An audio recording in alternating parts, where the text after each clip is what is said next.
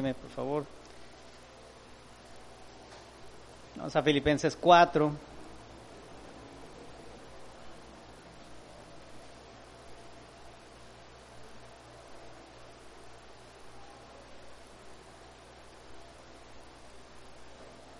Vamos a titular nuestra enseñanza el día de hoy, que es el tema número 21.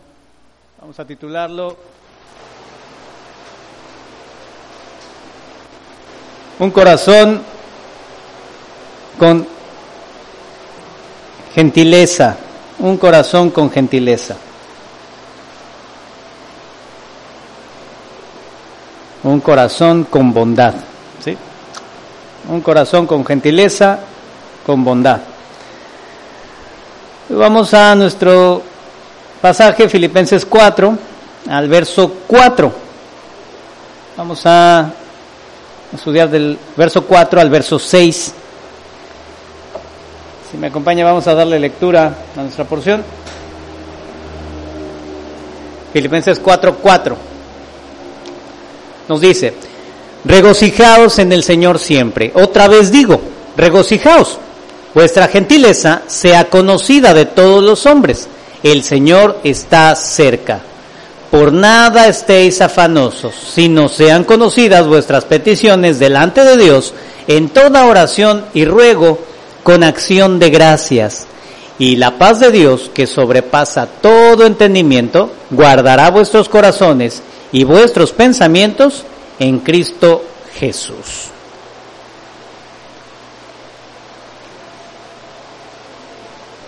Leímos hasta el verso 7, ¿sí? Esta enseñanza igualmente es parte, complemento de la anterior. La he tenido que dividir por el tiempo, pero Pablo nos va llevando en esta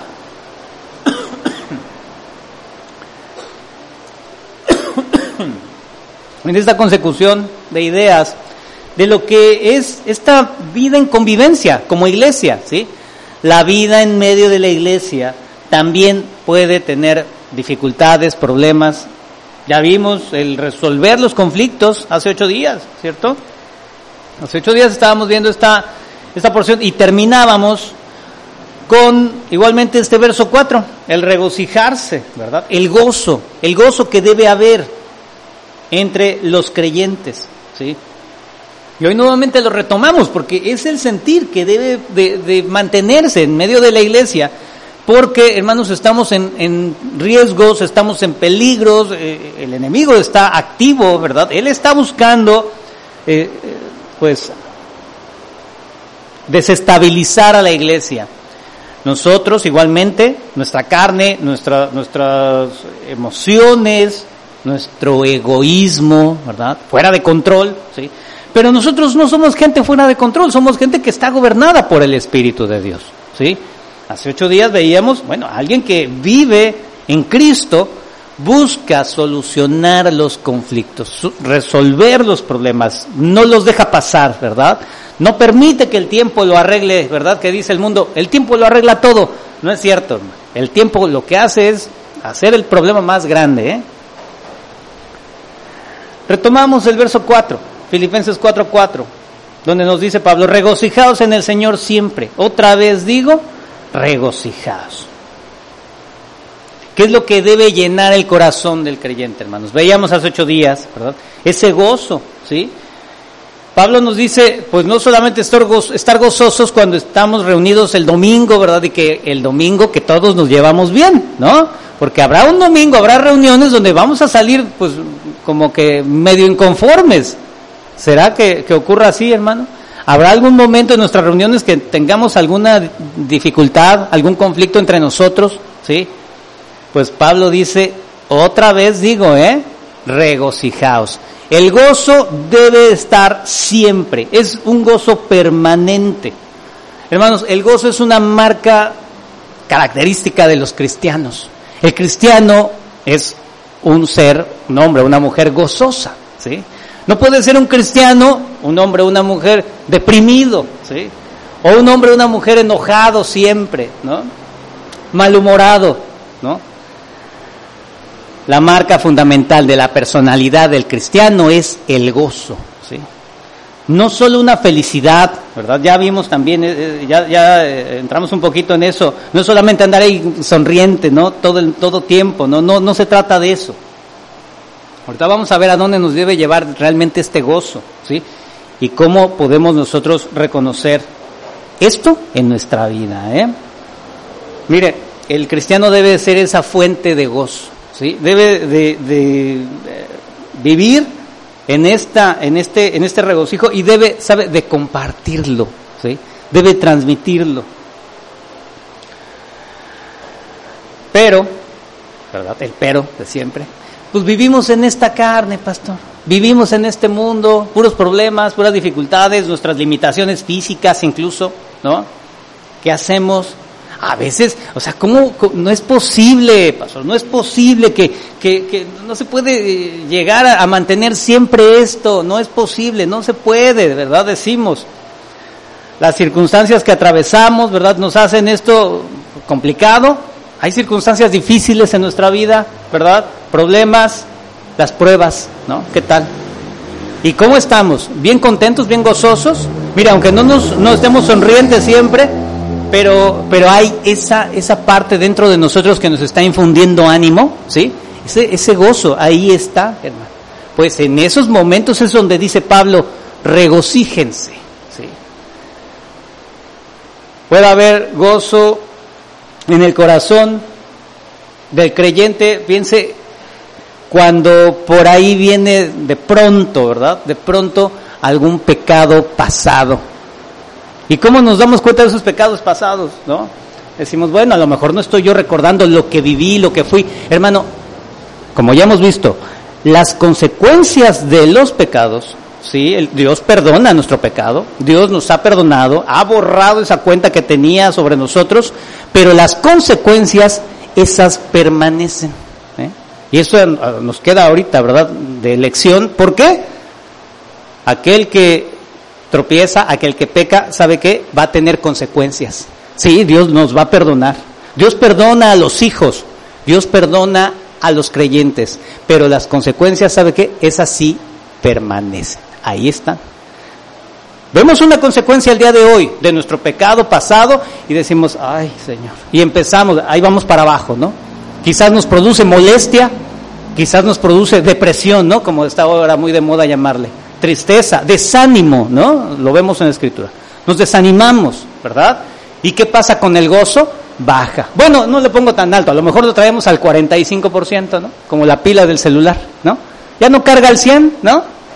A lo mejor ya no cargamos al 100, pero ya andamos al 45 y el pecado pasado nos está trayendo ahí aflicción, ¿sí? Ese recuerdo, esas consecuencias que hoy padecemos, ¿qué decimos? No puede ser y batallamos con eso, ¿verdad? Dice Pablo, el gozo, el regocijo debe de estar siempre, ¿no?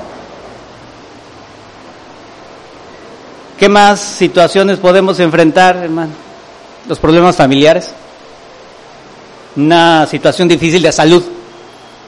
¿Ha tenido alguien en la familia enfermo? Usted incluso, su enfermedad, a lo mejor una enfermedad crónica, degenerativa, ¿no? Y ahí seguimos con eso. Y el gozo, ¿verdad? Pastor, bueno, Señor, la enfermedad que traigo, y el gozo baja, ¿verdad? Y todo esto, todavía hay que echarle más.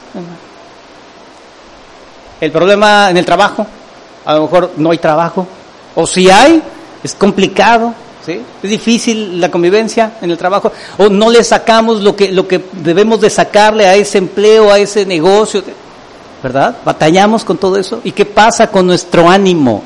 ¿Cómo va ese ánimo? ¿Sí? Los jóvenes en la convivencia, el estudio, que quiero entrar a esta escuela o que no puedo, ya reprobé aquí, ya reprobé allá. ¿Qué pasa con todo esto? ¿Verdad? Y el conflicto con los padres, ¿no?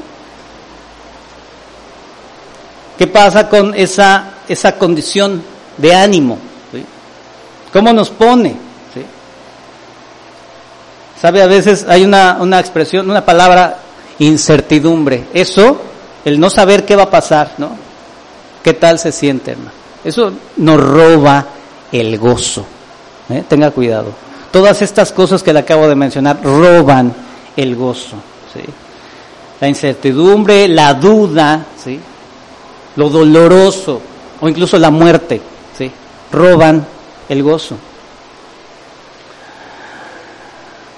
Pablo está consciente de todas estas cosas, ¿sí? Mire, no podemos aquí decir, bueno, es que Pablo porque era el Superman del Evangelio, ¿verdad? Él vivió siempre bien cómodo, sin problemas, ¿no? No es así. Fíjese, nos ha estado exhortando, bueno, a los filipenses y a nosotros, ¿verdad? Nos ha estado exhortando, fíjese, a mantener este estado de ánimo, ¿sí? Llenos de gozo. Una persona que nos pone la muestra. Él, una persona como cualquier otra, es de carne y hueso, Pablo era de carne y hueso y se cansaba, se afligía. Y mire, vamos a ver un poquito, vamos a 2 de Corintios, capítulo 11. 2 de Corintios 11, verso 23.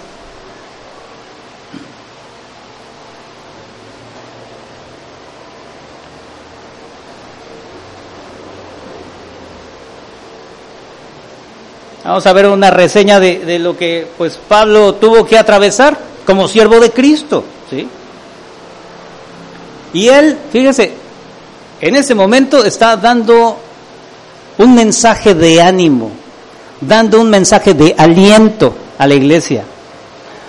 Después de haber atravesado esto, mire, 2 de Corintios 11:23, son ministros de Cristo, como si estuviera loco hablo, yo más, en trabajos más abundante, en azotes sin número, en cárceles más, en peligros de muerte muchas veces. De los judíos 5 veces he recibido 40 azotes menos 1. 3 veces he sido azotado con varas, 1 vez apedreado, 3 veces he padecido naufragio.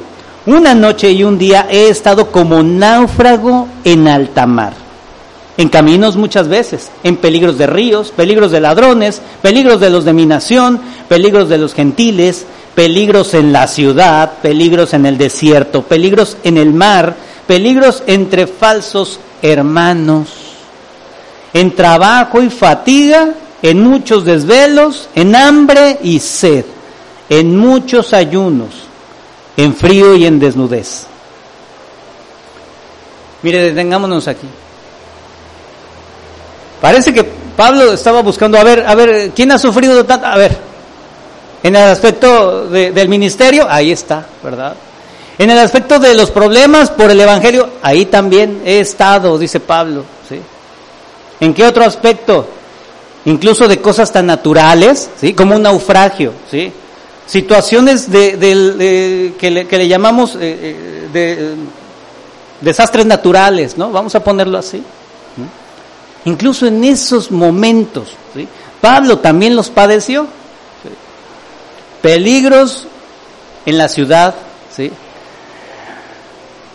Hoy, ¿verdad? La delincuencia, las situaciones que se dan en nuestra ciudad, bueno, pues también este tipo de cosas tan cotidianas, ¿sí? En trabajo y fatiga, en muchos desvelos, ¿sí? Hermano, vemos a un hombre que ha padecido como muchos de nosotros, ¿sí? Pero hay un punto, vamos al 28, dice ahí, un punto especial. Y además de otras cosas, lo que sobre mí se agolpa cada día, la preocupación por todas las iglesias. ¿Quién enferma y yo no enfermo? ¿A quién se le hace tropezar y yo no me indigno? Pablo estaba pues dándonos aquí, fíjese, y está dándoles aquí escribiendo a los corintios todo lo que él había atravesado, ¿sí? Pero mire, no es ningún punto de queja lo que Pablo está haciendo, sino está haciendo solamente una reseña de lo que cualquier persona puede atravesar, cualquier persona podemos experimentar en lo más natural, ¿sí? Da un detalle muy importante. A él lo que le preocupaba realmente era la iglesia, su labor, que él, pues sí, tenía un encargo muy especial, pero él amaba la obra de Cristo, ¿sí? Todos esos sufrimientos, todas esas dificultades que padeció Pablo, ¿sabe? No hicieron que él decayera en su ánimo, ¿sí? No hicieron que le robaran el gozo, ¿sí? Aun cuando en Pablo él estuvo experimentando las aflicciones de Cristo, ¿sí? Él lo habla en Colosenses 1:24, si usted quiere apuntar, solamente se lo voy a referir. Colosenses 1:24 dice que él cumple en su carne, dice, cumple en mi carne lo que falta de las aflicciones de Cristo por su cuerpo, que es la iglesia, ¿sí? Aun con todo esto, ¿sí? Todo lo que él había vivido, ¿sí? Mire, de su boca solamente salían expresiones de alabanza para el Señor.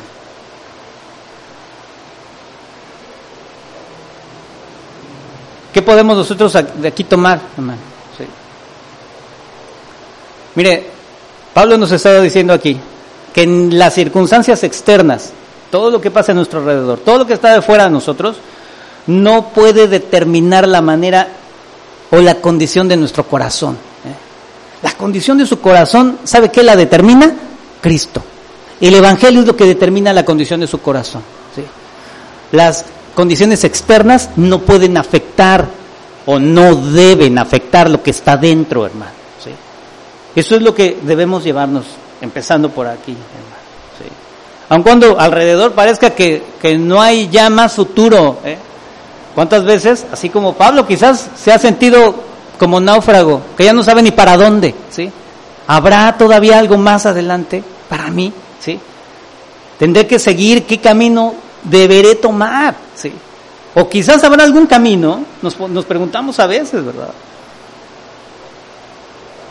La situación quizás sea como llena de maldad a nuestro alrededor, incluso. Puede llegar el creyente a sentir esto, ¿sí? Pero esas circunstancias no pueden determinar lo que hay dentro, hermano, ¿sí? Usted debe seguir siempre con esa determinación, le digo, en ese corazón creyente que usted tiene, ¿sí? Solamente guiado por Cristo, porque, mire, ¿sabe de dónde proviene esto? Nosotros tenemos una unión permanente con Cristo, ¿cierto o no? Sí. La Escritura dice que el Espíritu de Dios habita nuestro corazón. Hace un momento cantábamos esto, ¿verdad? Estábamos en la alabanza y entonábamos esto, ¿verdad? Orábamos de esta manera. Hermano, también esto, usted ve, aun cuando cantemos, aun cuando nos lo digan, ¿verdad? Eso no va a ocasionar nada dentro de mí si no estoy yo consciente de mi comunión con Cristo, Puedo yo cantar todas las alabanzas, puedo yo decir todo lo que quieran, me pueden venir a predicar horas aquí mientras yo esté aquí sentado, pero si no estoy yo con esa convicción en mi corazón de la comunión que tengo con Cristo, hermano, nada va a pasar. Nuestro corazón se dice que está habitado por el Espíritu de Dios, ¿sí? ¿Cómo nosotros podemos reconocer esto? Decimos, a veces, ¿verdad? La iglesia se ha puesto en unas actitudes muy naturales, ¿verdad? Como que quiere sentir, ¿no? Y dice, bueno, es que hoy en la predicación no sentí el Espíritu, no sentí que me tocara, no sentí, a veces ya nos vamos muy al extremo, ¿verdad? En algunos lugares también se estila esto, es que no sentí bonito, o no me llegó el mensaje, ¿verdad? Mire, para tener la convicción de que el Espíritu de Dios llena nuestro corazón, usted, mire, no necesita tener esa emoción, no necesita sentir bonito ni vibrar, ¿sí? ¿Sabe qué necesita tener? La convicción de que Cristo ha perdonado sus pecados. Mire, empezando por ahí, Cristo ha perdonado sus pecados, ¿sí? Esa convicción empieza a llenar de gozo nuestro corazón. El saber que hoy estamos reconciliados con Dios. Ya no debemos nada, Mire, eso empieza y debe hoy de empezar a llenar su corazón, a ocuparlo, ahorita sentir, ¿sí? Me permito la expresión, sentir, ¿sí? Aún, hermano, la situación que hoy esté usted atravesando, Romanos 8:28 dice que todas las cosas ayudan a bien, ¿verdad? ¿Está usted convencido que todas las cosas ayudan a bien? ¿La deuda que trae ayudará bien? Ah, Señor, ¿cómo no? Si estoy todos los días ahí arrodillado delante de ti, ¿verdad? El problema familiar, ¿no? Los hijos, ¿no? Nos tienen ahí clamando al Señor, ¿no? Que ya andan en esto, ya andan en aquello, que ya beben, se drogan o lo que sea, ¿verdad? Ahí está el creyente, ¿verdad? De rodillas al Señor. ¿Será que esto, Señor, realmente obre para bien en mí? ¿No? La enfermedad, ¿verdad? Todas las cosas obran para bien en aquellos que aman a Dios, ¿sí? ¿Es cierto, hermano? Hoy empieza usted a reconocer que el Espíritu de Dios está aquí, ¿sí? Son convicciones, hermano, Ahorita podemos llamar, hermano Román, tóquese una melodía acá llegadora, ¿verdad? Para que empecemos aquí a llorar o no sé. Hermano, son convicciones, es la palabra hablando a su corazón, ¿sí? Es Cristo en nosotros, hermano. Cristo en nosotros, ¿sabe qué? Nos da la certeza de que Él volverá. Él va a venir una segunda vez. ¿Y sabe qué? Le vamos a recibir con gozo. Quizás estaremos ya muertos, pero Él nos va a levantar. O quizás estemos vivos y Él nos va a tomar en el aire. Pero ¿sabe qué? Tenemos la seguridad que nos iremos con Él. Él vendrá por nosotros. Esta es parte de esa certeza. Esa es parte de lo que hoy usted debe entender, que es el Espíritu habitando su corazón, hermano. Sí. Mire, con estas cosas que le acabo de mencionar, con solo esto, usted debe hoy tener la confianza suficiente, ¿sí? Para poder decir, pues no importa lo que esté pasando, no importa lo que me duela, no importa las aflicciones, ¿verdad? Pero el gozo me lo ha dado el Señor, ¿verdad? Con todas estas certezas, hermano, mire, no hay nada en el mundo que pueda comprar lo que le acabo de mencionar, ¿sí? Nada, hermano. Por ahí nos decían, ¿verdad? No, ni el hombre más rico del mundo va a poder pagar por su salvación, ¿no? Cuando uno empieza a conocer del Evangelio, ¿verdad? Nada en este mundo se compara con tener la seguridad de estar reconciliados con Dios. Alguien que está seguro de todo esto, mire, puede estar realmente experimentando hoy el gozo, hermano, ¿sí? Ya vemos cómo el gozo entonces no es esa euforia, ¿verdad? Que habla el mundo. Le digo, no es esa felicidad, El gozo es esta condición de corazón que hoy nosotros entendemos que Cristo nos ha comprado, le pertenecemos, estamos seguros en Él, todo lo que está pasando en nuestra vida, a nuestro alrededor, obra para bien, ¿sí? ¿Qué nos puede hacer el hombre, verdad? ¿Qué puede haber que nos inquiete? ¿Sí? Si usted está constantemente recordando esto, su gozo, mire, empezará a ser firme, estable, ¿sí? Y quizás en algún momento inquebrantable, Eso es lo que busca Dios a través de Pablo. Eso es lo que Cristo está buscando en nosotros. Que se ha formado todo esto, hermano. Pero todo esto tiene un propósito, ¿sí? Recuerde, estamos hablando del ambiente dentro de la iglesia.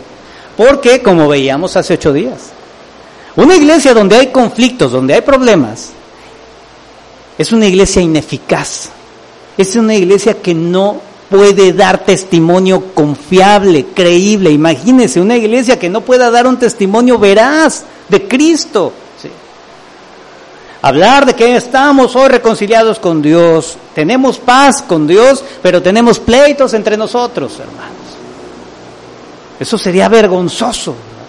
Pues el día de hoy la iglesia está viviendo en estas condiciones, y así también los filipenses, así también la iglesia en todo tiempo. Eso es lo que debemos cambiar, corregir, ¿sí? Pablo se ha centrado en esta, lo hemos visto, el gozo debe de estar, fíjense, siendo la característica del creyente. ¿Sabe por qué? Si nosotros estamos llenos de este gozo, pues, mire, no vamos a como que a ser gente que esté dispuesta o disponible para pelearse, ¿sí? Que hay un pleito, una división, un conflicto por allá, pero si yo estoy lleno de gozo, y mira, ya dijeron que tú también, tú fuiste, tú eres el hermano chismoso, el hermano limón, esto, mira que te quieren meter ahí al pleito, ¿verdad? Quieren jalarte al pleito, pero el hermano, si está lleno de gozo, ¿verdad?, no estará apto ni disponible para irse a envolver en esos problemas. Al contrario, será alguien que tenga la sabiduría y el corazón suficiente como para ayudarles a resolver el conflicto. ¿Sí? ¿Sabe por qué? No porque seamos mejores, sino lo que pasa es de que nuestro corazón está ocupado en cosas superiores, hermano. Cuando nuestro corazón está ocupado en cosas superiores, mire, nos olvidamos primeramente de nosotros mismos, de nuestro egoísmo. Ya vimos cuál es la raíz de estos conflictos, ¿verdad? Hace 8 días que veíamos. El egoísmo es lo que, mire, vamos a seguir la pista de los problemas y siempre va a terminar siendo el egoísmo, ¿no? ¿Por qué se dan los pleitos entre los matrimonios, verdad? Mire, digan lo que digan, es el egoísmo. Los divorcios, todo esto, ¿en qué está afincado? El egoísmo, hermano. Sí.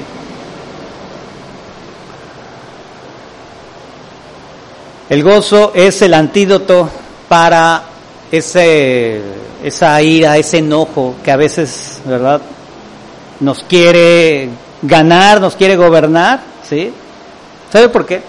El gozo es, vamos a ponerlo, dice un maestro, es estar en armonía. Fíjese, la armonía de nuestro ser interior, la armonía de nuestro corazón con el Espíritu de Dios, ¿sí? Estamos nosotros en armonía con Él, ¿sí? Todo esto, ¿sabe qué produce? Que las situaciones de la tierra no nos afecten, ¿sí? No vamos a estar tampoco ajenos, no, tampoco es de que, pues estamos viviendo en una burbuja, ¿verdad? Color de rosa, no, hermano. Usted ya está entendido, usted está lleno de sabiduría, ¿verdad? Cuando estamos ocupados en las cosas del Señor, cuando estamos ocupados en las cosas superiores, ¿sí?, realmente estamos viviendo en ese gozo, ¿sí? Pues mire, las discordias que surgen en esta tierra, ¿sí?, no nos van a lastimar, ¿sí?, no nos van a afectar.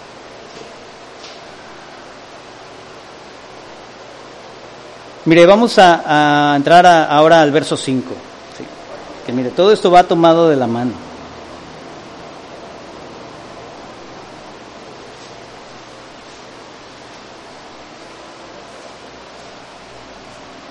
Yo sé que hay hermanos, ¿sí?, y quizás entre nosotros, ¿verdad?, hermanos que buscan esto, siempre lo procuran. Miren, no somos perfectos, tampoco, ¿sí?, pero estamos procurando, ¿sí?, estamos perseverando en todo esto, ¿sí?, regocijarnos siempre, ¿sí? Yo sé que hay hermanos que están en esta actitud, ¿sí?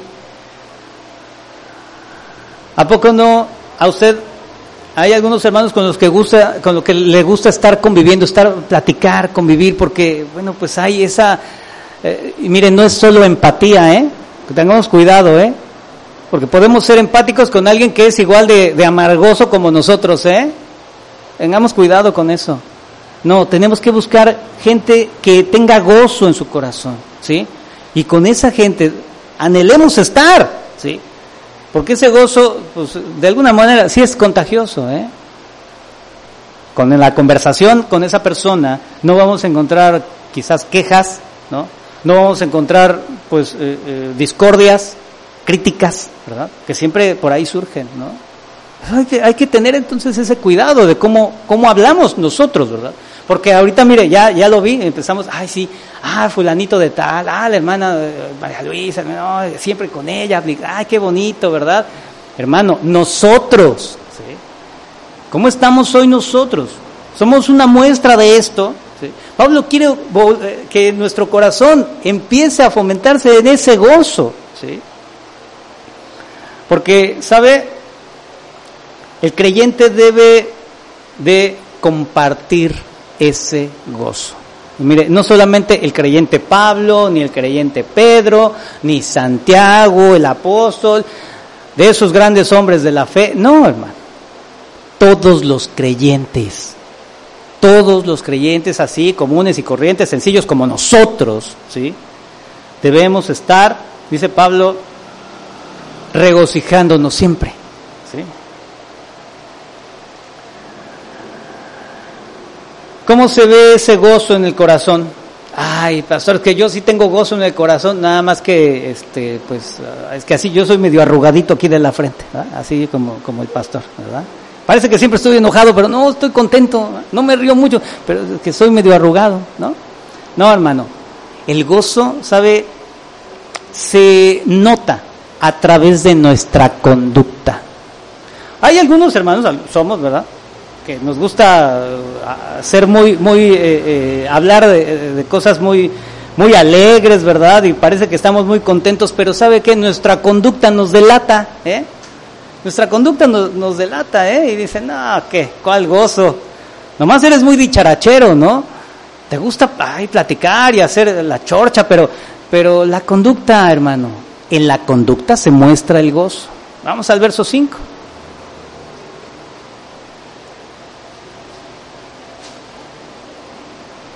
Dice Pablo, Filipenses 4:5, vuestra gentileza sea conocida de todos los hombres. El Señor está cerca.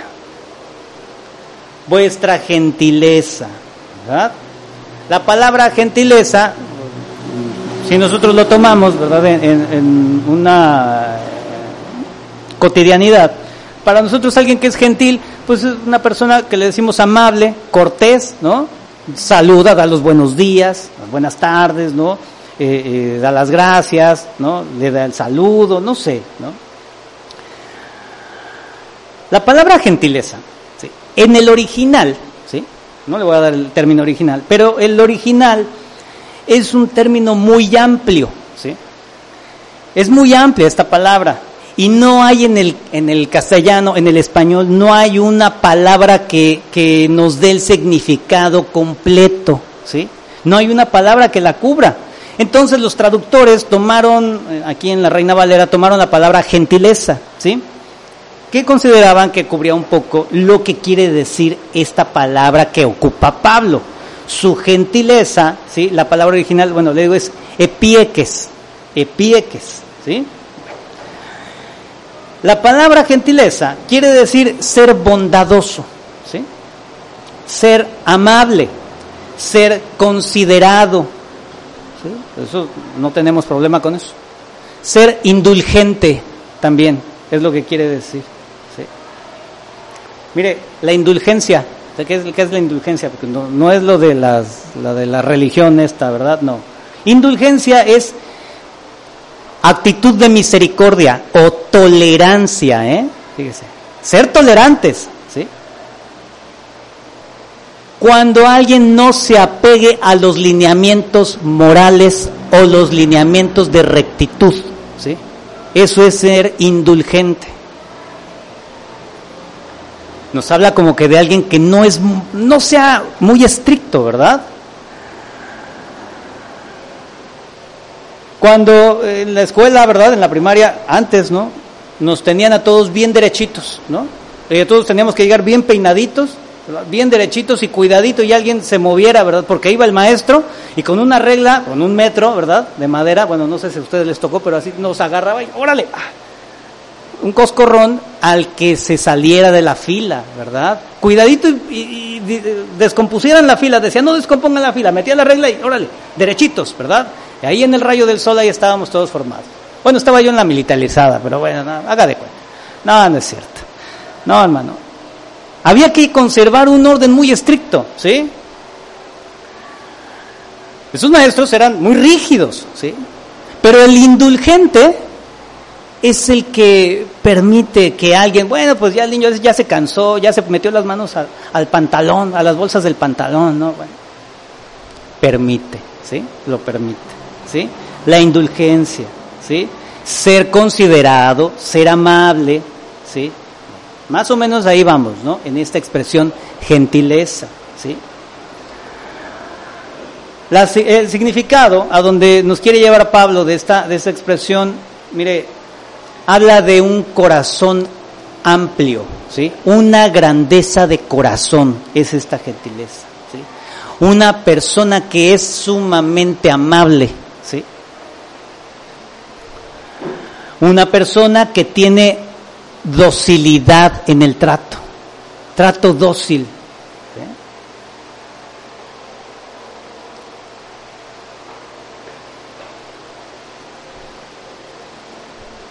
Qué palabra tan complicada, ¿verdad? Pues todavía le falta, hermano. Fíjese, todavía incluye más. Esa indulgencia nos muestra también una actitud humilde, ¿sí? Una actitud humilde, paciente, ¿sí? Con una paciencia, fíjese, tal paciencia debe demostrar esta persona que dice Pablo con gentileza. Ese carácter tiene que mostrar tal paciencia que es capaz de perdonar ciertas injusticias en su contra. ¿Qué tal? Ay, entonces ya la palabra se quedó cortita, ¿verdad? La expresión, ¿no? Gentileza. Ya se quedó cortito nuestro término, ¿verdad? Si alguien nos hace pasar una vergüenza, ¿cómo nos ponemos? Híjole, ¿verdad?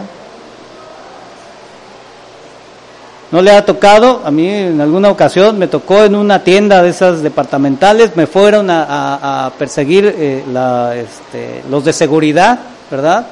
Porque decían que yo me había llevado algo, ¿no? Y pues lo agarran ahí enfrente de toda la gente de la plaza, ¿no? Lo agarran ya en el estacionamiento, ahí. ¿Y qué pasó? No, a ver usted, mire, venga para acá, que no sé qué. ¡Qué vergüenza!, ¿verdad? ¿Y qué cree? Pues no llevaba yo nada, pues no, por supuesto que no, ¿verdad? Yo era un jovencito cristiano, ¿verdad? No, no es cierto.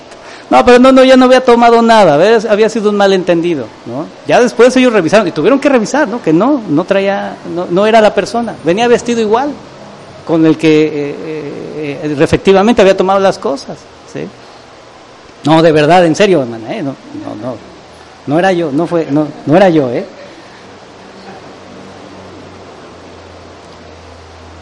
¿Cómo se siente uno en medio de todo esto? Y fue un malentendido, con gente totalmente extraña que a lo mejor allá en la Ciudad de México ya nunca los iba a volver a ver. Pero ¿qué tal nos sentimos? ¿Decimos apenados? No, avergonzados, ¿verdad? ¿Y qué quiere uno hacerle ahí a esas personas, no? Este carácter es capaz de tolerar el que nos hagan pasar vergüenza, Es capaz de tolerar maltratos. Es capaz de tolerar, ¿sabe?, provocaciones. Y mire, ya no piense ahí en una provocación, ahí en la calle, un pleito callejero. No, con los que tenemos cerquita, ¿verdad? Es que no recogiste ahí las cosas de la cocina, ¿verdad? Ay, ¿y qué pasa? No, me está provocando, ¿verdad? Pues le voy a contestar, ¿verdad? ¿Qué dice el esposo y la esposa? ¿No? ¿Qué dicen? Y ahí se hace un pleito, ¿no? Me está provocando, ¿verdad? No, yo no voy a quedar así. ¿Por qué? ¿Por qué me de quedar callado? Decían una abuelita, ¿verdad? No, tú no te quedes callada, mija, y dele también, ¿verdad? Responda de la misma manera, ¿no? El carácter gentileza, lo que dice Pablo, esto que nos está pidiendo Dios, que sea reconocido por todos los hombres, es un carácter capaz de, aun cuando nos provoquen, aun cuando nos maltraten, no respondamos de la misma manera. Vamos a Primera de Pedro, por favor. Primera de Pedro, capítulo 2, verso 18.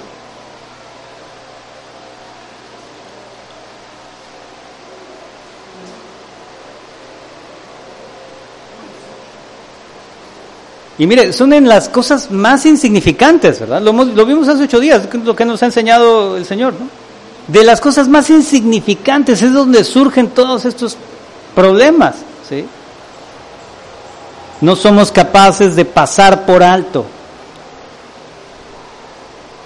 estas ofensas, ¿verdad?, que decimos, estas situaciones. Primera de Pedro 2:18 nos dice: criados, estad sujetos con todo respeto a vuestros amos. Está hablando en el contexto de la esclavitud en ese tiempo, ¿verdad? En ese tiempo, bueno, la esclavitud en ese momento no era mal vista, ¿eh?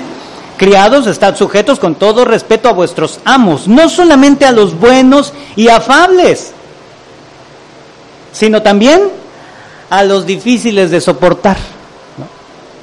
Porque qué bonito es que cuando nos tratan bien, ¿no? Y nos dicen, a ver, por favor, pásele por aquí, mire, tráigame, páseme los 2 garrafones del agua, pásemelos para acá, por favor. Ah, con todo gusto, ahí va el hermano, ¿no? Pero qué tal cuando nos dicen, órale, tráete esos 2 y apúrate, ya te tardaste. Híjole, ¿no? Hasta uno siente así feíto aquí, calientito aquí, ¿no? Atrás de la cabeza. Y dice, no. A los difíciles de soportar, ¿sí? ¿En nuestro ambiente habrá alguien difícil de soportar? Bueno, dice el verso 19, porque esto merece aprobación, si alguno a causa de la conciencia delante de Dios, fíjese, sufre molestias, padeciendo injustamente. ¿Sí? Esto merece aprobación, si alguno a causa de la conciencia delante de Dios, sufre molestias, padeciendo injustamente. ¿Sí? Aun cuando usted no lo haya ocasionado, no lo haya provocado, injustamente, vamos al verso 20. Pues, ¿qué gloria es si pecando sois abofeteados y lo soportáis? ¿Qué tendría de malo? Mire, recuerde mi ejemplo, si yo hubiera sacado ahí pues, un paquete de discos, CDs, ¿no? En ese momento, ya pasó hace mucho tiempo. Hubiera traído mi paquete de CDs ahí abajo de la camiseta, ¿no? Pues con toda legitimidad estas personas, ¿verdad? Me iban a maltratar, ¿no?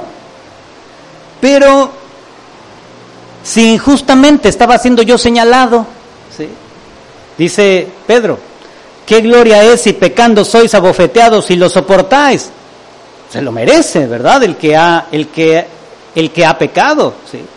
Dice, mas si haciendo lo bueno sufrís y lo soportáis, esto ciertamente es aprobado delante de Dios. El apóstol Pablo sufrió persecuciones, sufrió golpizas, sufrió maltratos, sufrió cárceles a causa de hacer no lo bueno, lo mejor, traerles el mensaje de vida a todas las personas, a todos los seres humanos que estaban en tinieblas, muertos en delitos y pecados, ¿no? Él hizo lo mejor, pero a causa de eso, injustamente sufrió, ¿verdad? Dice el apóstol Pedro, esto es aprobado delante de Dios, ¿sí? Si lo sufren, si lo soportan, esto es aprobado delante de Dios. Vamos al verso 21, primera de Pedro 2:21.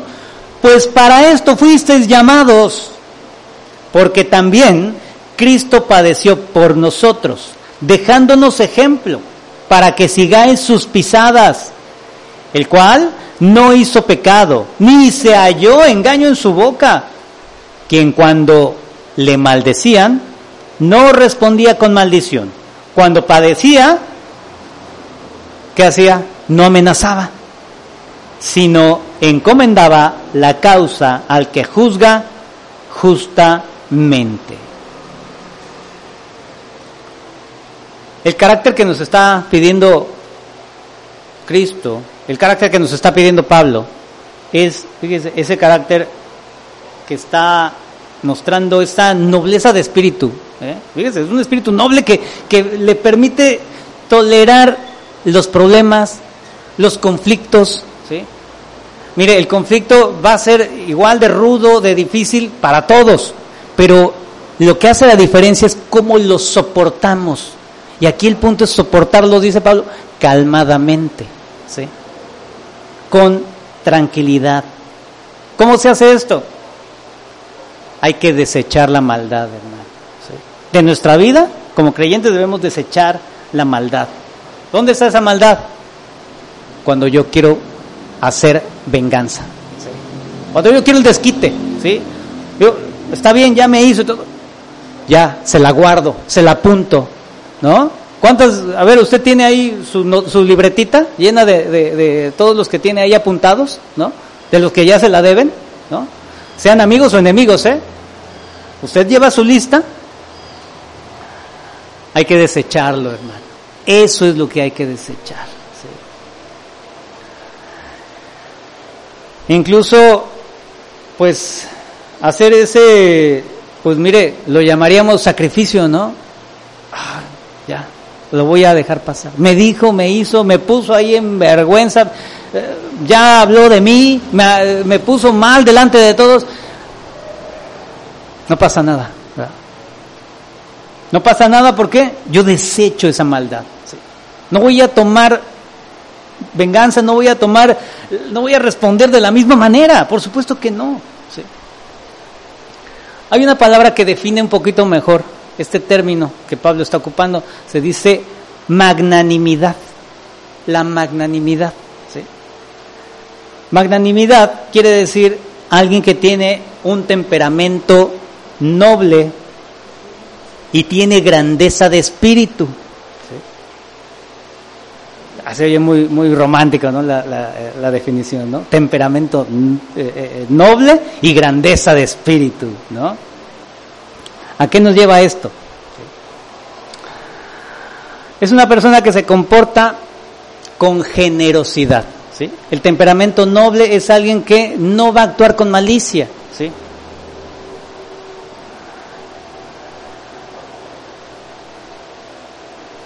La grandeza de espíritu es alguien que va a ser generoso, ¿sí?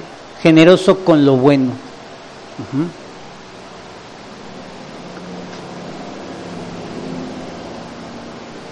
Este es el carácter, esa es la expresión, hermano, gentileza, que nos está pidiendo Pablo, ¿sí? La vida cristiana debe de ser de un espíritu grande para dar, de un espíritu generoso, ¿sí?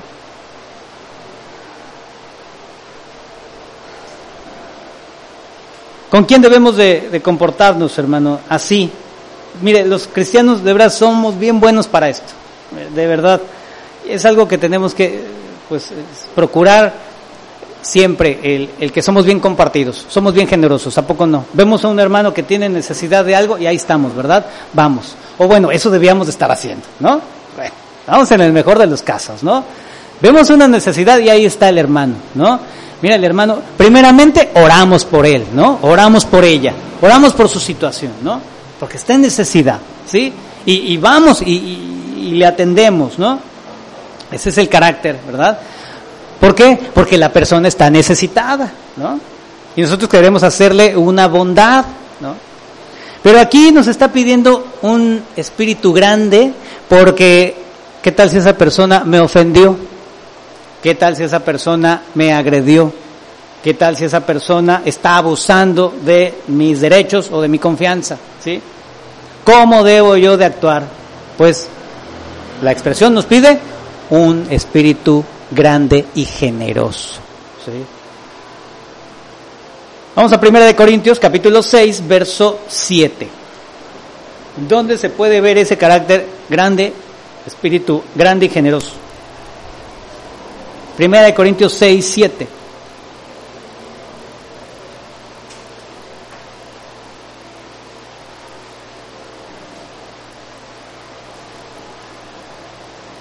Estamos ahí, 1 Corintios capítulo 6, verso 7, nos dice: así que, por cierto, es ya una falta en vosotros que tengáis pleitos entre vosotros mismos. Ya eso ya de por sí, ¿verdad? Eso es vergonzoso y eso es muy malo delante de Dios. Dice, ¿por qué no sufrís más bien el agravio? ¿Por qué no sufrís más bien el ser defraudados? En el ambiente de nosotros como cristianos, ¿cuántas veces no hemos tenido algún conflicto, ¿sí? Con hermanos, ¿sí? Entre incluso hasta iglesias, ministerios, ¿verdad? Qué triste, qué grave es esto. ¿Sí? Pablo nos pide, ¿por qué no mejor sufres el agravio? ¿Qué es esto? ¿Qué es ese sufrir el agravio? Pues sí, yo lo estoy sufriendo, habló en contra de mí, se burló de mí, se aprovechó de nosotros, ¿verdad? Nos quitó, nos robó, nos hizo, nos tornó. Yo estoy sufriendo. No, sufrir el agravio es lo que nos pide Pablo. Fíjese, es desechar la maldad, ¿sí? Desechar ese deseo de venganza, ¿sí? Lo tengo que padecer, ¿sí? Lo tengo que experimentar, ¿sí? Pero no debo responder de la misma manera. Sufrir el agravio es absorberlo yo, ¿no? Cuando, por ejemplo, en un accidente de tránsito, ¿no? Un golpe, un choque, no sé. Dicen, bueno, pues ya ni tú ni yo, ¿verdad? Cada quien su golpe, ¿no? Bueno, pues ya. Cada quien se va conforme, ¿no? Dicen, bueno, pues ya, no quedó tan mal. Ni tú, yo tuve la culpa, tú tuviste los dos tuvimos la culpa, está bien. Cada quien su golpe, ¿verdad? Y ya, cada quien se va con lo suyo, ¿sí? Sufrir el agravio, ¿sí? Pero aquí no es un asunto de, bueno, pues ya vamos al ojalatero y pues a ver, ¿no? Que lo arregle, ¿no? Hermano, nos llevamos nosotros, porque los cristianos somos así, somos generosos, ¿verdad? Y damos ese perdón, ¿sí? Y decimos, sí, ya perdoné a la hermana, ya perdoné al hermano, ¿sí? No hay problema, en santa paz. Pero ¿sabe qué? Lo traemos aquí, ¿sí? No hemos perdonado realmente, ¿sí? Lo andamos cargando para todos lados, ¿sí? Estamos esperando el momento, ¿sabe? ¿Ya ven? Les dije que la hermana ya hizo esto, ya hizo aquello. ¿Qué creen, hermanos? Miren, a mí me pasó así, así y así, y dijo de mí, y me tornó. ¿Se acuerdan? ¿Se acuerdan aquella vez? En 1989. Hermana, pues ni estábamos aquí. No, pero aquella vez, esta hermana sí me hizo. Fíjense, yo les recuerdo, ¿verdad? No sufrimos el agravio, hermano. ¿Sí? Pablo dice, ¿por qué no sufrís más bien el ser defraudados? ¿Sí? Absorber, ¿sí? Esto, ¿sí? Dejarlo pasar, hermano, ¿sí? Esto, mire, debe de ser ya lo que realmente nos distinga como hijos de Dios, como cristianos, ¿sí? Ese es el carácter que nos debe siempre de distinguir en todo momento. Debemos dar cuenta siempre de este carácter, hermano, ¿sí? Somos diferentes, porque esa actitud que le acabo de describir, eso a poco no lo ven todo el mundo. Todas las personas que usted conozca, todos somos así, ¿sí? En lo natural todas las personas son así. Pero el cristiano debe ser diferente, ¿sí? El cristiano debe mostrar una actitud abnegada. Otra vez, vamos al ejemplo de ¿quién? De Cristo, hermano. Él es una muestra, ¿sí?, de ese carácter que Pablo nos está pidiendo, de esa gentileza, ¿eh? Seguimos ahí en esa gentileza, ¿sí? Vamos a la carta a Tito. Tito, capítulo 3, versículo 3, por favor. Tito 3 al 7.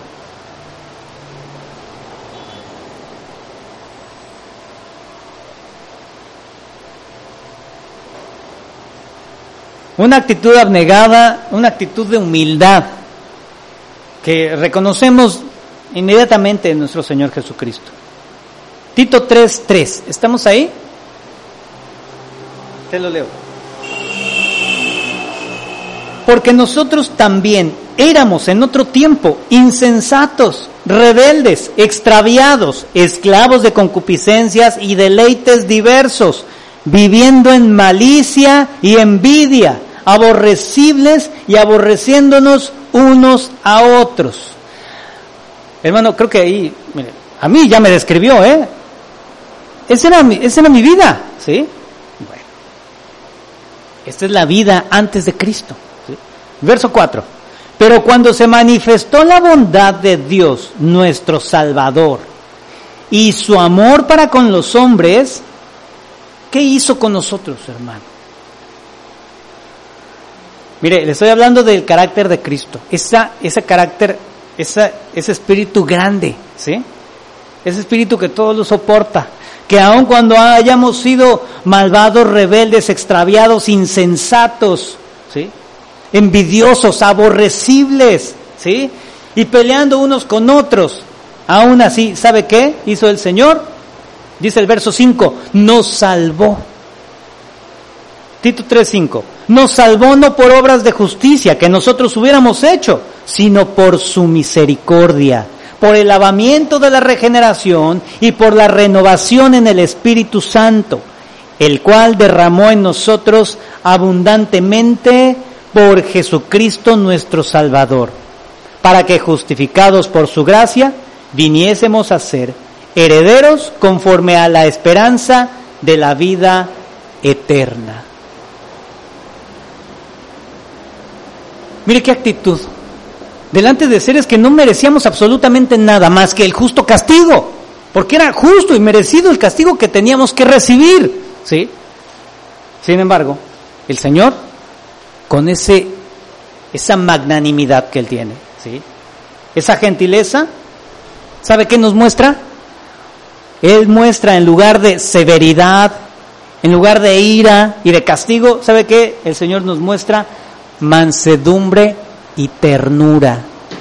Mansedumbre y ternura a cada uno de los que estamos el día de hoy aquí, hermano. Nos mostró su bondad, ¿sí? Aun cuando ninguno merecíamos recibir esa bondad. Nuestros familiares quizás no nos soportaban, nuestras amistades nos sacaban la vuelta, ¿no? Por nuestro carácter, por nuestra manera de vivir, ¿no? La gente a lo mejor convivía con nosotros por pura necesidad, ¿no? Cristo no tuvo en consideración eso, ¿sí? Él mostró bondad a nuestras vidas, aunque no le éramos, mire, nadita agradables, ¿eh? Imagínense ya lo que le acabo de describir, ¿sí? Imagínense una persona así, ¿a poco le gustaría estar conviviendo con alguien malicioso, malintencionado, envidioso, ¿no? Peleonero, ¿no? Que vivía nomás para sus antojos, ¿no? Hipócrita, ¿no? Pero Cristo mostró bondad, ¿sí? Y Él derramó sobre nosotros su amor. No merecíamos nada, pero Él nos dio su favor, hermanos. ¿Sí? Él nos perdonó aunque éramos enemigos. ¿Sí? ¿Y qué cree? Ahora nos pide, ¿sí? Nos demanda que así como Él se comportó, así también nosotros nos comportemos, ¿sí? Aún con nuestros enemigos, aún con los que nos aborrecen, con los que nos maltratan, ¿verdad? Aún con los que nos persiguen, debemos mostrar el carácter de Cristo. Vamos a Lucas, el Evangelio de Lucas, por favor, capítulo 6. Lucas 6, verso 27.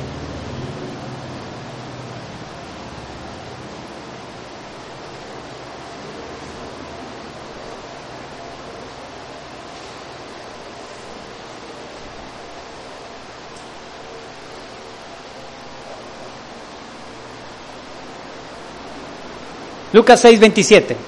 Se lo leo. Pero a vosotros los que oís, os digo, amad a vuestros enemigos, haced bien a los que os aborrecen, bendecid a los que os maldicen, y orad por los que os calumnian. Al que te hiera en una mejilla, preséntale también la otra, y al que te quite la capa, ni aun la túnica le niegues. A cualquiera que te pida, dale, y al que tome de lo que es tuyo, no pidas que te lo devuelva. Y como queréis que hagan los hombres con vosotros, así también haced vosotros con ellos. Porque si amáis a los que os aman, ¿qué mérito tienes? Porque también los pecadores aman a los que los aman. Y si hacéis bien a los que os hacen bien, ¿qué mérito tenéis?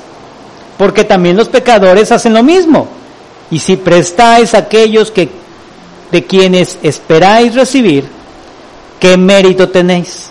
Porque también los pecadores prestan a los pecadores para recibir otro tanto. Amad pues a vuestros enemigos y haced bien y prestad, no esperando de ello nada, y vuestro galardón grande, y será vuestro galardón grande, y seréis hijos del Altísimo, porque Él es benigno para con los ingratos y malos. Sed pues misericordiosos, como también vuestro Padre es misericordioso.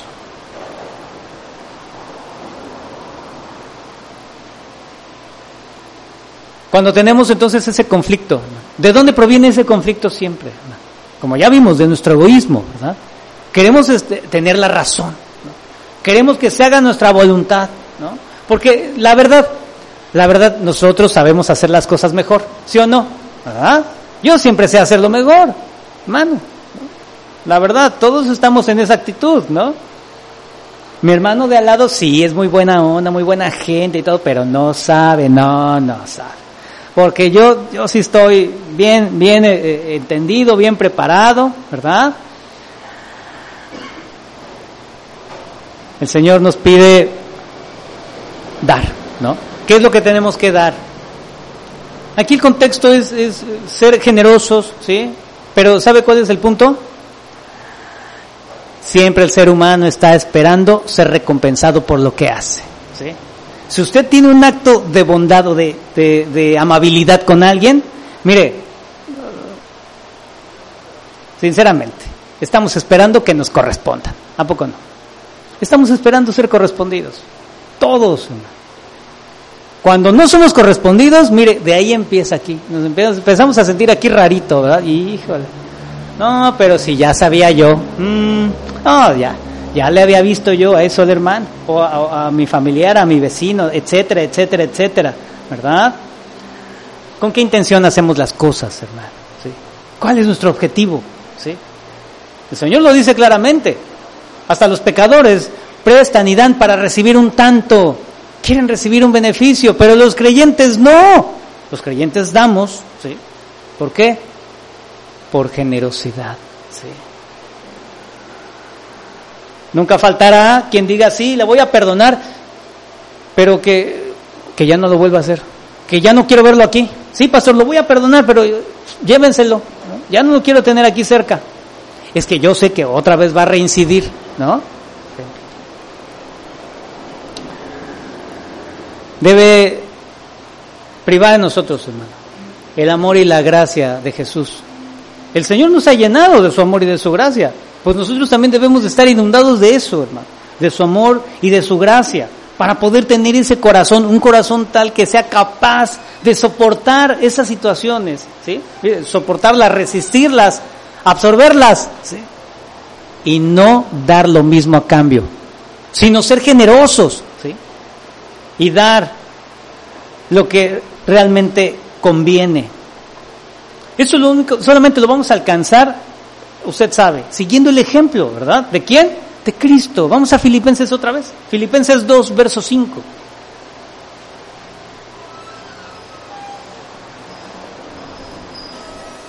Filipenses 2, 5 dice, haya pues en vosotros este sentir que hubo también en Cristo Jesús, el cual siendo en forma de Dios, no estimó el ser igual a Dios como cosa a que aferrarse, sino que se despojó a sí mismo, tomando forma de siervo, hecho semejante a los hombres, y estando en condición de hombre, se humilló a sí mismo, haciéndose obediente hasta la muerte, y muerte de cruz. Como le dije, siempre estamos nosotros, pues, queriendo ser recompensados. Hacemos las cosas, mire, de verdad, lo hacemos esperando algo a cambio, pero ¿sabe cuándo puede quitarse eso? ¿Qué puede corregir eso en nuestro corazón? Solo Cristo, hermano. Solo el Evangelio de Cristo puede cambiarnos realmente, ¿sí? Solo el Evangelio de Cristo puede hacer que alguien egoísta, ¿verdad?, que siempre está buscando obtener un beneficio, abandone eso y ahora esté siempre procurando beneficiar a los demás, ¿sí? Y mire, no me venga ya con, bueno, sí, pastor, pero ¿y yo cuándo?, ¿verdad? Por ahí andan muchas frases en el internet y memes, ¿verdad?, que dicen, no, tú cuídate porque nadie va a hacer algo así, ¿no? Nadie va a hacer nada por ti, ¿verdad? Tú tienes que procurarte. Hermano, esa es la mentalidad del mundo, ¿sí? El creyente vive de otra manera porque Cristo ha transformado nuestro corazón, ¿sí? Ese espíritu nuevo, renovado, tiene la capacidad de soportar lo que le hagan, ¿sí? O a veces lo que pensamos o imaginamos que nos hicieron, ¿sí? Porque mire, muchas de estas cosas son motivadas por nuestra mente, ¿eh? Nos sentimos como traicionados, ofendidos por cosas que solamente viven en nuestra imaginación, ¿eh? De verdad, hermano, ¿sí? Debemos renovar nuestro corazón, hermano. Aun cuando sean maltratos imaginarios, ¿verdad? O maltratos reales, auténticos, seremos capaces de soportarlos. Seremos capaces de no pagar con la misma moneda, como decimos, ¿sí? Y no solo eso, seremos capaces también de dar al necesitado, ¿sí? Estaremos aptos para incluso hacer sacrificios, hermano, ¿sí? Vamos a ponerlo así, hacer sacrificios, ¿sí? Mire, vamos a Romanos 12, por favor. Romanos capítulo 12, verso 17.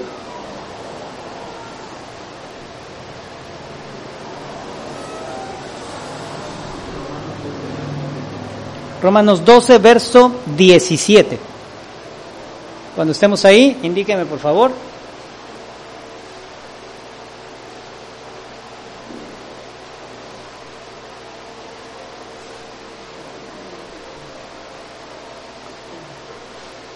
Mire, el estar ocupados en mí mismo, en lo que yo quiero, en lo que yo necesito, ¿verdad? En ese egoísmo, en ese corazón que no se renueva, es lo que nos obstruye para poder dar esa generosidad. Y esa convivencia se entorpece, hermano. Definitivamente se entorpece. Y le digo, ahorita vamos a ver ese sacrificio, Romanos 12, 17. No paguéis a nadie mal por mal. Procurad lo bueno delante de los hermanos, ¿no? ¿O de quién? De todos los hombres. Ay, aquí se pone duro. Si es posible, en cuanto dependa de vosotros, estad en paz con todos los hombres. Quizás eso, hermano, el día de hoy, reflexiónelo, a lo mejor ese problema en el que hoy está, depende de usted, Bueno. Estad en paz con todos los hombres. No os venguéis vosotros mismos, amados míos, sino dejad lugar a la ira de Dios, porque escrito está, mía es la venganza, yo pagaré, dice el Señor. Ya no es asunto mío lo que ocurra, Yo estoy comprometido con mi Señor, estoy lleno de ese gozo, ¿sí? El Señor ha comprado mi vida, me rescató. Pues ya lo que me haga, lo que pase, bueno, pues el Señor sabe, es algo que Él está usando para formar mi corazón, para afirmarme en Él, ¿sí? Todas las cosas ayudan a bien, si yo amo a Dios, ¿sí? El Señor dará el pago. ¿Qué es esto? Ya lo vimos, ya lo estudiamos en Romanos, No es de que, voy a estar ahí sentado aquí en la banqueta esperando a que mi enemigo pase, ¿verdad?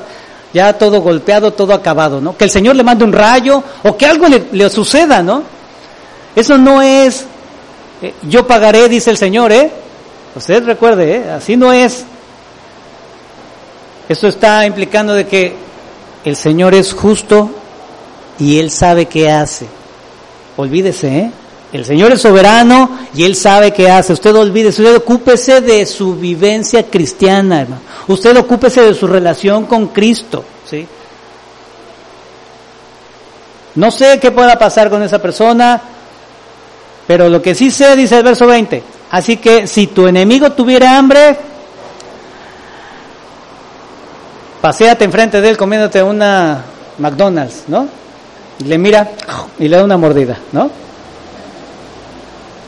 A tu enemigo, ¿qué dice? Dale, ¿verdad?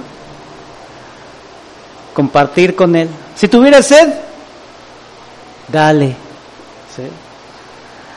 Dale de beber, pues haciendo esto, ascuas de fuego amontonarás sobre su cabeza. No seas vencido de lo malo, sino vence con el bien el mal. ¿Sí? Las ascuas de fuego no es de que le va a caer ahí lumbre a la persona, no. Estamos haciendo, ¿verdad?, la voluntad de Dios. Dios se encargará. Dios tocará a esa persona si Dios en su soberanía lo permite. A mí, ¿qué es lo que me importa? ¿Qué es lo que me interesa? No ser vencido de lo malo, sino vencer el mal con el bien. Eso es lo que yo tengo que estar ocupado, ¿sí? Mi actitud amable, mi actitud cordial, genuina, genuinamente, de corazón, ¿sí? Debe estar siendo ese testimonio, ¿sí?, siempre. Y mire, hermano, ocúpese de estas cosas, de verdad ocúpese de estas cosas, porque en todo momento estamos siendo observados, ¿sí? Bueno, obviamente, estamos delante del Señor, ¿verdad? El Señor nos ve, ¿no? Si nos queremos esconder, ¿verdad?, para ahí en un rinconcito dar lugar a nuestra maldad, a nuestra ira, ¿verdad? No. El Señor nos ve en todo momento, en todo lugar. Esa actitud, ¿sabe?, está siendo observada por mucha gente. ¿Sí? Usted como cristiano está siendo observado por mucha gente. Y mire, de verdad, la gente no la podemos engañar. Esta actitud, ¿verdad?, como le dije, es de corazón, está sucediendo dentro de nosotros, pero se ve en nuestras actitudes. Y esas actitudes las personas lo reconocen, ¿sí? Hay mucha gente incrédula, ¿verdad?, a la cual usted le ha predicado a lo mejor, ¿no? Y otra vez, hermano, ¿cuántas veces le hemos predicado a las personas con nuestras actitudes? ¿Y sabe qué les hemos predicado? Que el evangelio no tiene capacidad ni poder para cambiarme. Porque ando peleonero, ando vengativo, ando malediciente, ¿no? Ando en pleitos, ¿no? ¿Qué pasa? ¿No hay gozo? Uy, pues mira, el hermano siempre anda ahí, viene a platicar puras amarguras, ¿no? Todos los pleitos que tiene en su casa nos viene a contar todos los pleitos que tiene ahí con los hermanos, que en el trabajo ya le hicieron, que ya le deshicieron. Vamos a enterarnos del último chisme con el cristiano, vente, vamos, ¿no? A que nos predique, ¿no? Vergonzosas actitudes, ¿no? A los incrédulos les tenemos que predicar, sí, con la palabra, ¿verdad?, sí, con la Biblia, ¿verdad? Pero ¿sabe qué? Le predicamos más con nuestras actitudes, ¿sí? Pablo dice, en nuestro texto, vuestra gentileza sea conocida de todos los hombres, el Señor está cerca. El Señor está cerca. Esa expresión nos habla de que el regreso de Cristo es una realidad, Eso también quiere decir esta expresión, el Señor está cerca, quiere decir que es una realidad, que Cristo va a volver, Y a nosotros nos debe de tener, pues, alegres, hermano. ¿A poco no debemos de estar contentos? Porque, como vimos al inicio, ¿verdad?, le pertenecemos al Señor. Ya no pertenecemos a este mundo de maldad, de pecado, de destrucción, ¿sí?, que va a recibir la ira de Dios, se va a descargar sobre este mundo y sobre el ser humano, pero sobre nosotros ya no. Hoy estamos gozosos porque cada día está más cerca, fíjese, cada día está más cerca nuestra reunión definitiva con Cristo. Cada día, hermano, está más cerca nuestra reunión definitiva con nuestro Señor en los cielos, ¿sí? Mire, vea, por ejemplo, a los niños pequeños, ¿verdad? Ahora que ya vienen las vacaciones, están bien contentos los niños, ¿no? Mire, hasta hacen los exámenes, le echan ganas, porque dicen, no, ya nomás esta semana y ya, échenme otro, yo ya quiero salir, ¿no? Ya quieren irse de vacaciones, ¿no? El creyente ya quiere irse con el Señor, ¿verdad? Aunque haya pleitos aquí en la tierra, aunque haya problemas, aunque haya dificultad, ¿no? Aunque haya carencias, aunque haya lo que haya, estamos gozosos porque ya viene el Señor. El Señor está pronto a venir. ¿Sí? Por ahí diría alguno muy robusto, ¿verdad?, muy joven, dirá, no, falta mucho, ¿no? Pues quién sabe, ¿verdad? Porque míreme a mí como estoy así, bien atlético y bien jovial, ¿no? Pues yo en cualquier momento puedo dejar este mundo. Y fíjese, esto, el Señor está cerca, ya sería para mí una realidad, ¿eh? ¿Qué tal? Yo no sé cuándo. Vemos cómo efectivamente el Señor está cerca. Pues hermano, ¿qué podemos hacer? ¿Amargarnos? ¿Seguir igual con el mismo ánimo derrotado toda la vida?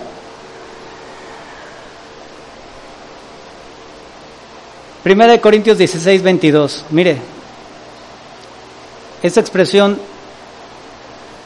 muchos la tienen, ¿verdad?, en su mente. Hay muchos que la tienen memorizada. Primera de Corintios 16, 22. El que no amare al Señor Jesucristo sea anatema. El Señor viene. Mire, esa expresión se ocupaba, se dice, en el ambiente de la iglesia, al inicio de la iglesia, ¿sí? Era como un saludo, ¿sí? Nosotros amamos a Cristo, nosotros queremos ya estar con Él. Y decían Maranata, ¿no? El Señor viene, ¿sí? Esa es esa expresión. Pues es más o menos lo que está diciéndonos Pablo. El Señor está cerca, ¿sí? El Señor está cerca. No sabemos en qué momento, ¿sí?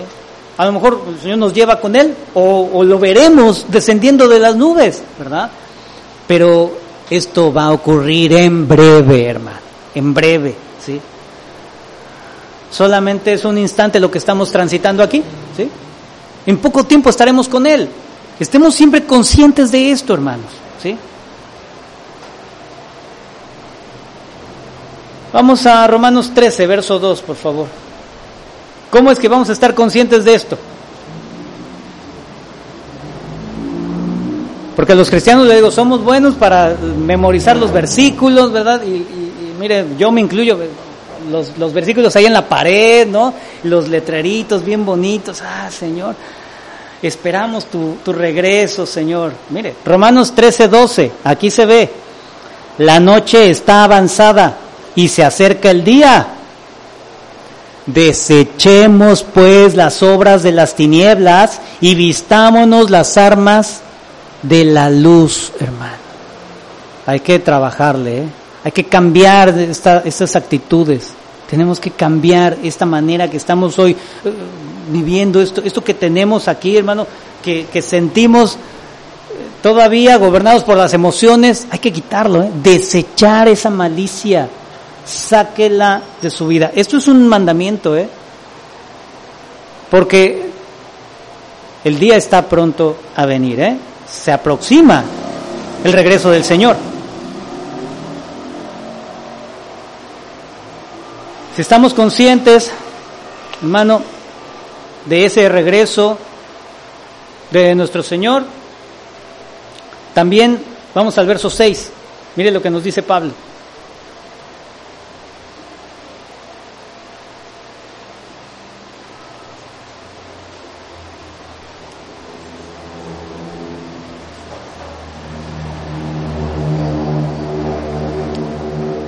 Filipenses 4:6 dice, por nada estéis afanosos, ¿sí?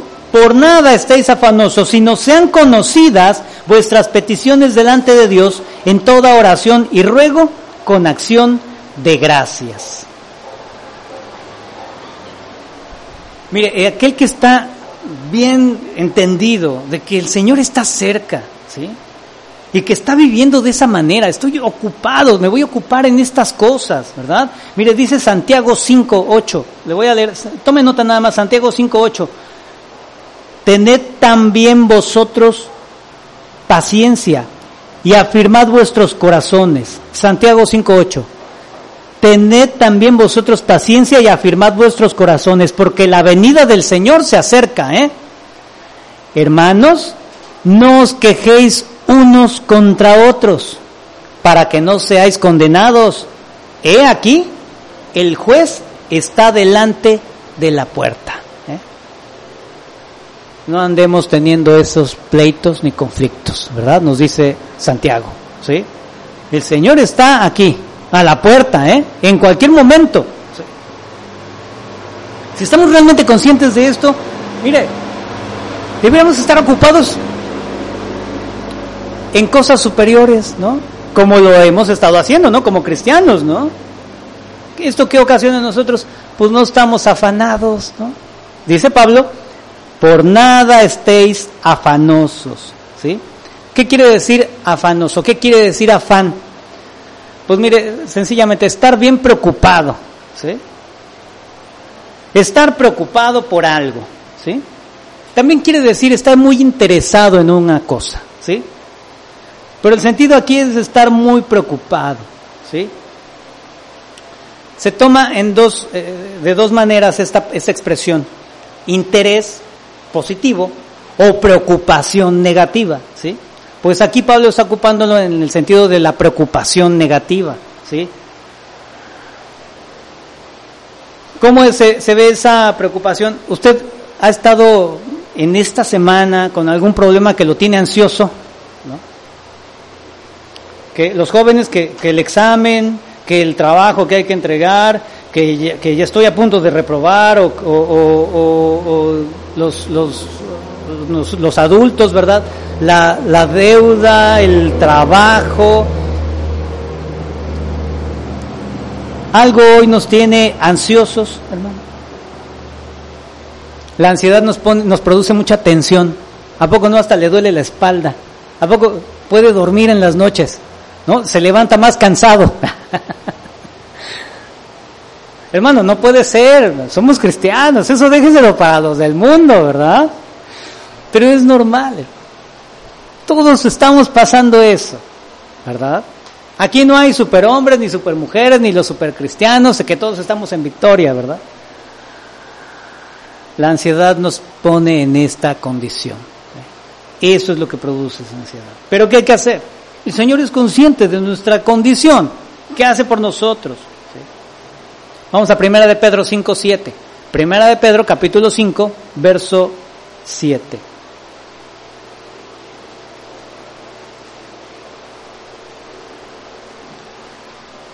Mire, la ansiedad no corresponde con nuestro carácter, ¿eh? Es lo que nos está diciendo Pablo. ¿Qué hay que hacer entonces? 1 de Pedro 5:7. Echando toda vuestra ansiedad sobre Él, porque Él tiene cuidado de vosotros.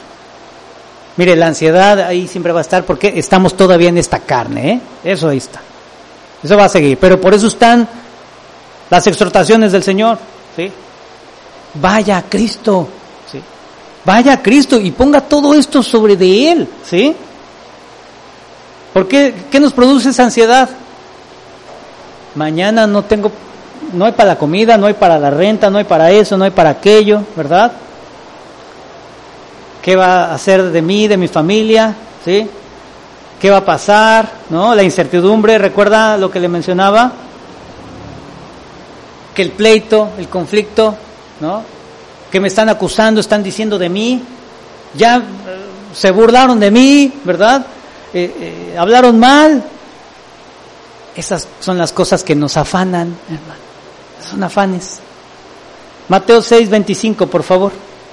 Mateo 6, verso 25.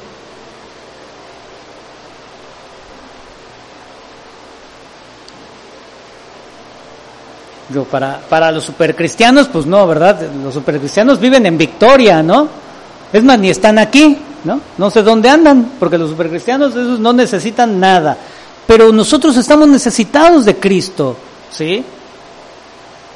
Mateo 6:25 dice, por tanto os digo, no os afanéis por vuestra vida, qué habéis de comer o qué habéis de beber, ni por vuestro cuerpo, qué habéis de vestir. ¿No es la vida más que el alimento y el cuerpo más que el vestido?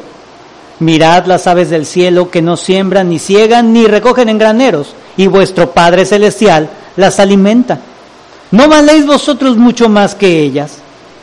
¿Y quién de vosotros podrá, por mucho que se afane, añadir a su estatura un codo? Y por el vestido, ¿por qué os afanáis? Considerad los lirios del campo, cómo crecen, no trabajan, ni hilan. Todo eso nos produce ansiedad, ¿verdad? Y es lo que no nos deja dormir, ¿no? Vamos al verso 34. ¿Qué pasará, Señor? ¿A dónde iremos? ¿Qué rumbo hay que tomar? Mateo 6:34. Así que no os afanéis por el día de mañana, porque el día de mañana traerá su afán. Basta a cada día su propio mal.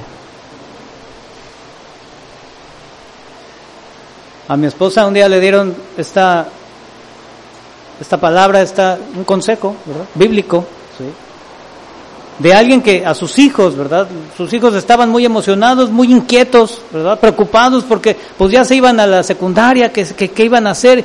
Estaban bien chiquitos y ya estaban planeando de dónde iba a salir los recursos para la secundaria, usted sabe, los materiales, las mochilas, la colegiatura en la universidad, o no sé, ¿verdad?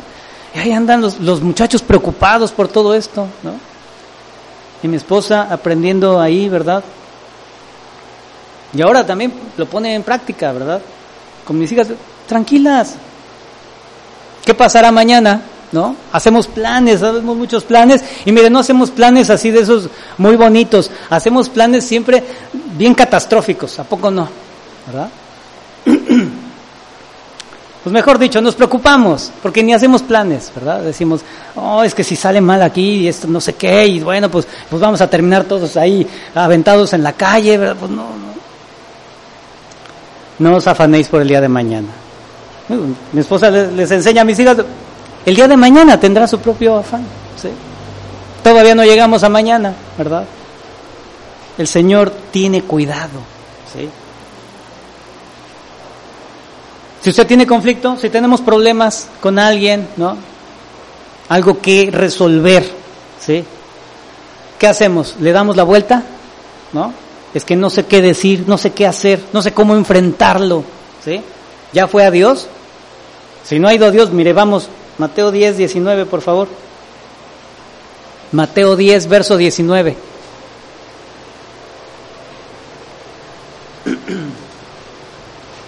Mas cuando se entreguen, Mateo 10, 19, ¿estamos ahí? Mas cuando se entreguen, no os preocupéis por cómo o qué hablaréis, porque en aquella hora os será dado lo que habéis de hablar. Nos preocupamos por cosas que, mire, están en nuestra imaginación a veces, ¿sí?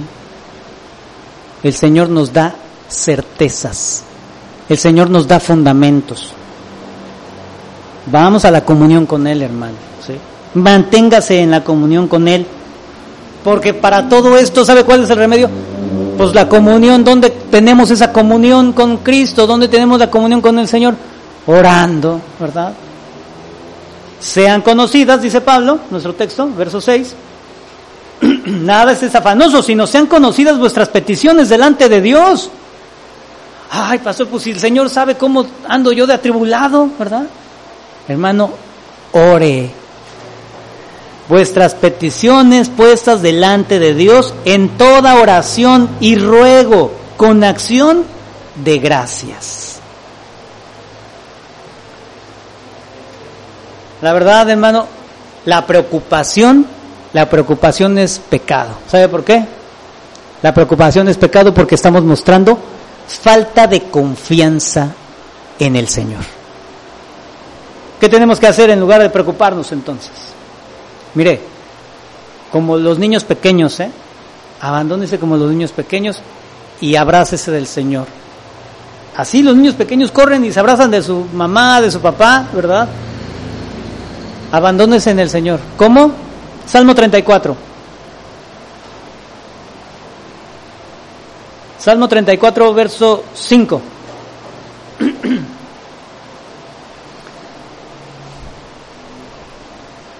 Los que miraron a Él fueron alumbrados y sus rostros no fueron avergonzados. Mire el verso 6. Este pobre clamó y le oyó Jehová y se olvidó de él. ¿Y no le hizo caso? ¿Qué dice? Este pobre clamó y le oyó Jehová y lo libró de todas sus angustias. Y el verso 7. El ángel de Jehová acampa alrededor de los que le temen. ¿Y qué más? Y los defiende, hermano. Estoy seguro que muchos de ustedes se saben este salmo, ¿verdad? Comunión con el Señor, hermano. Comunión con Cristo. Ore a Dios, hermano.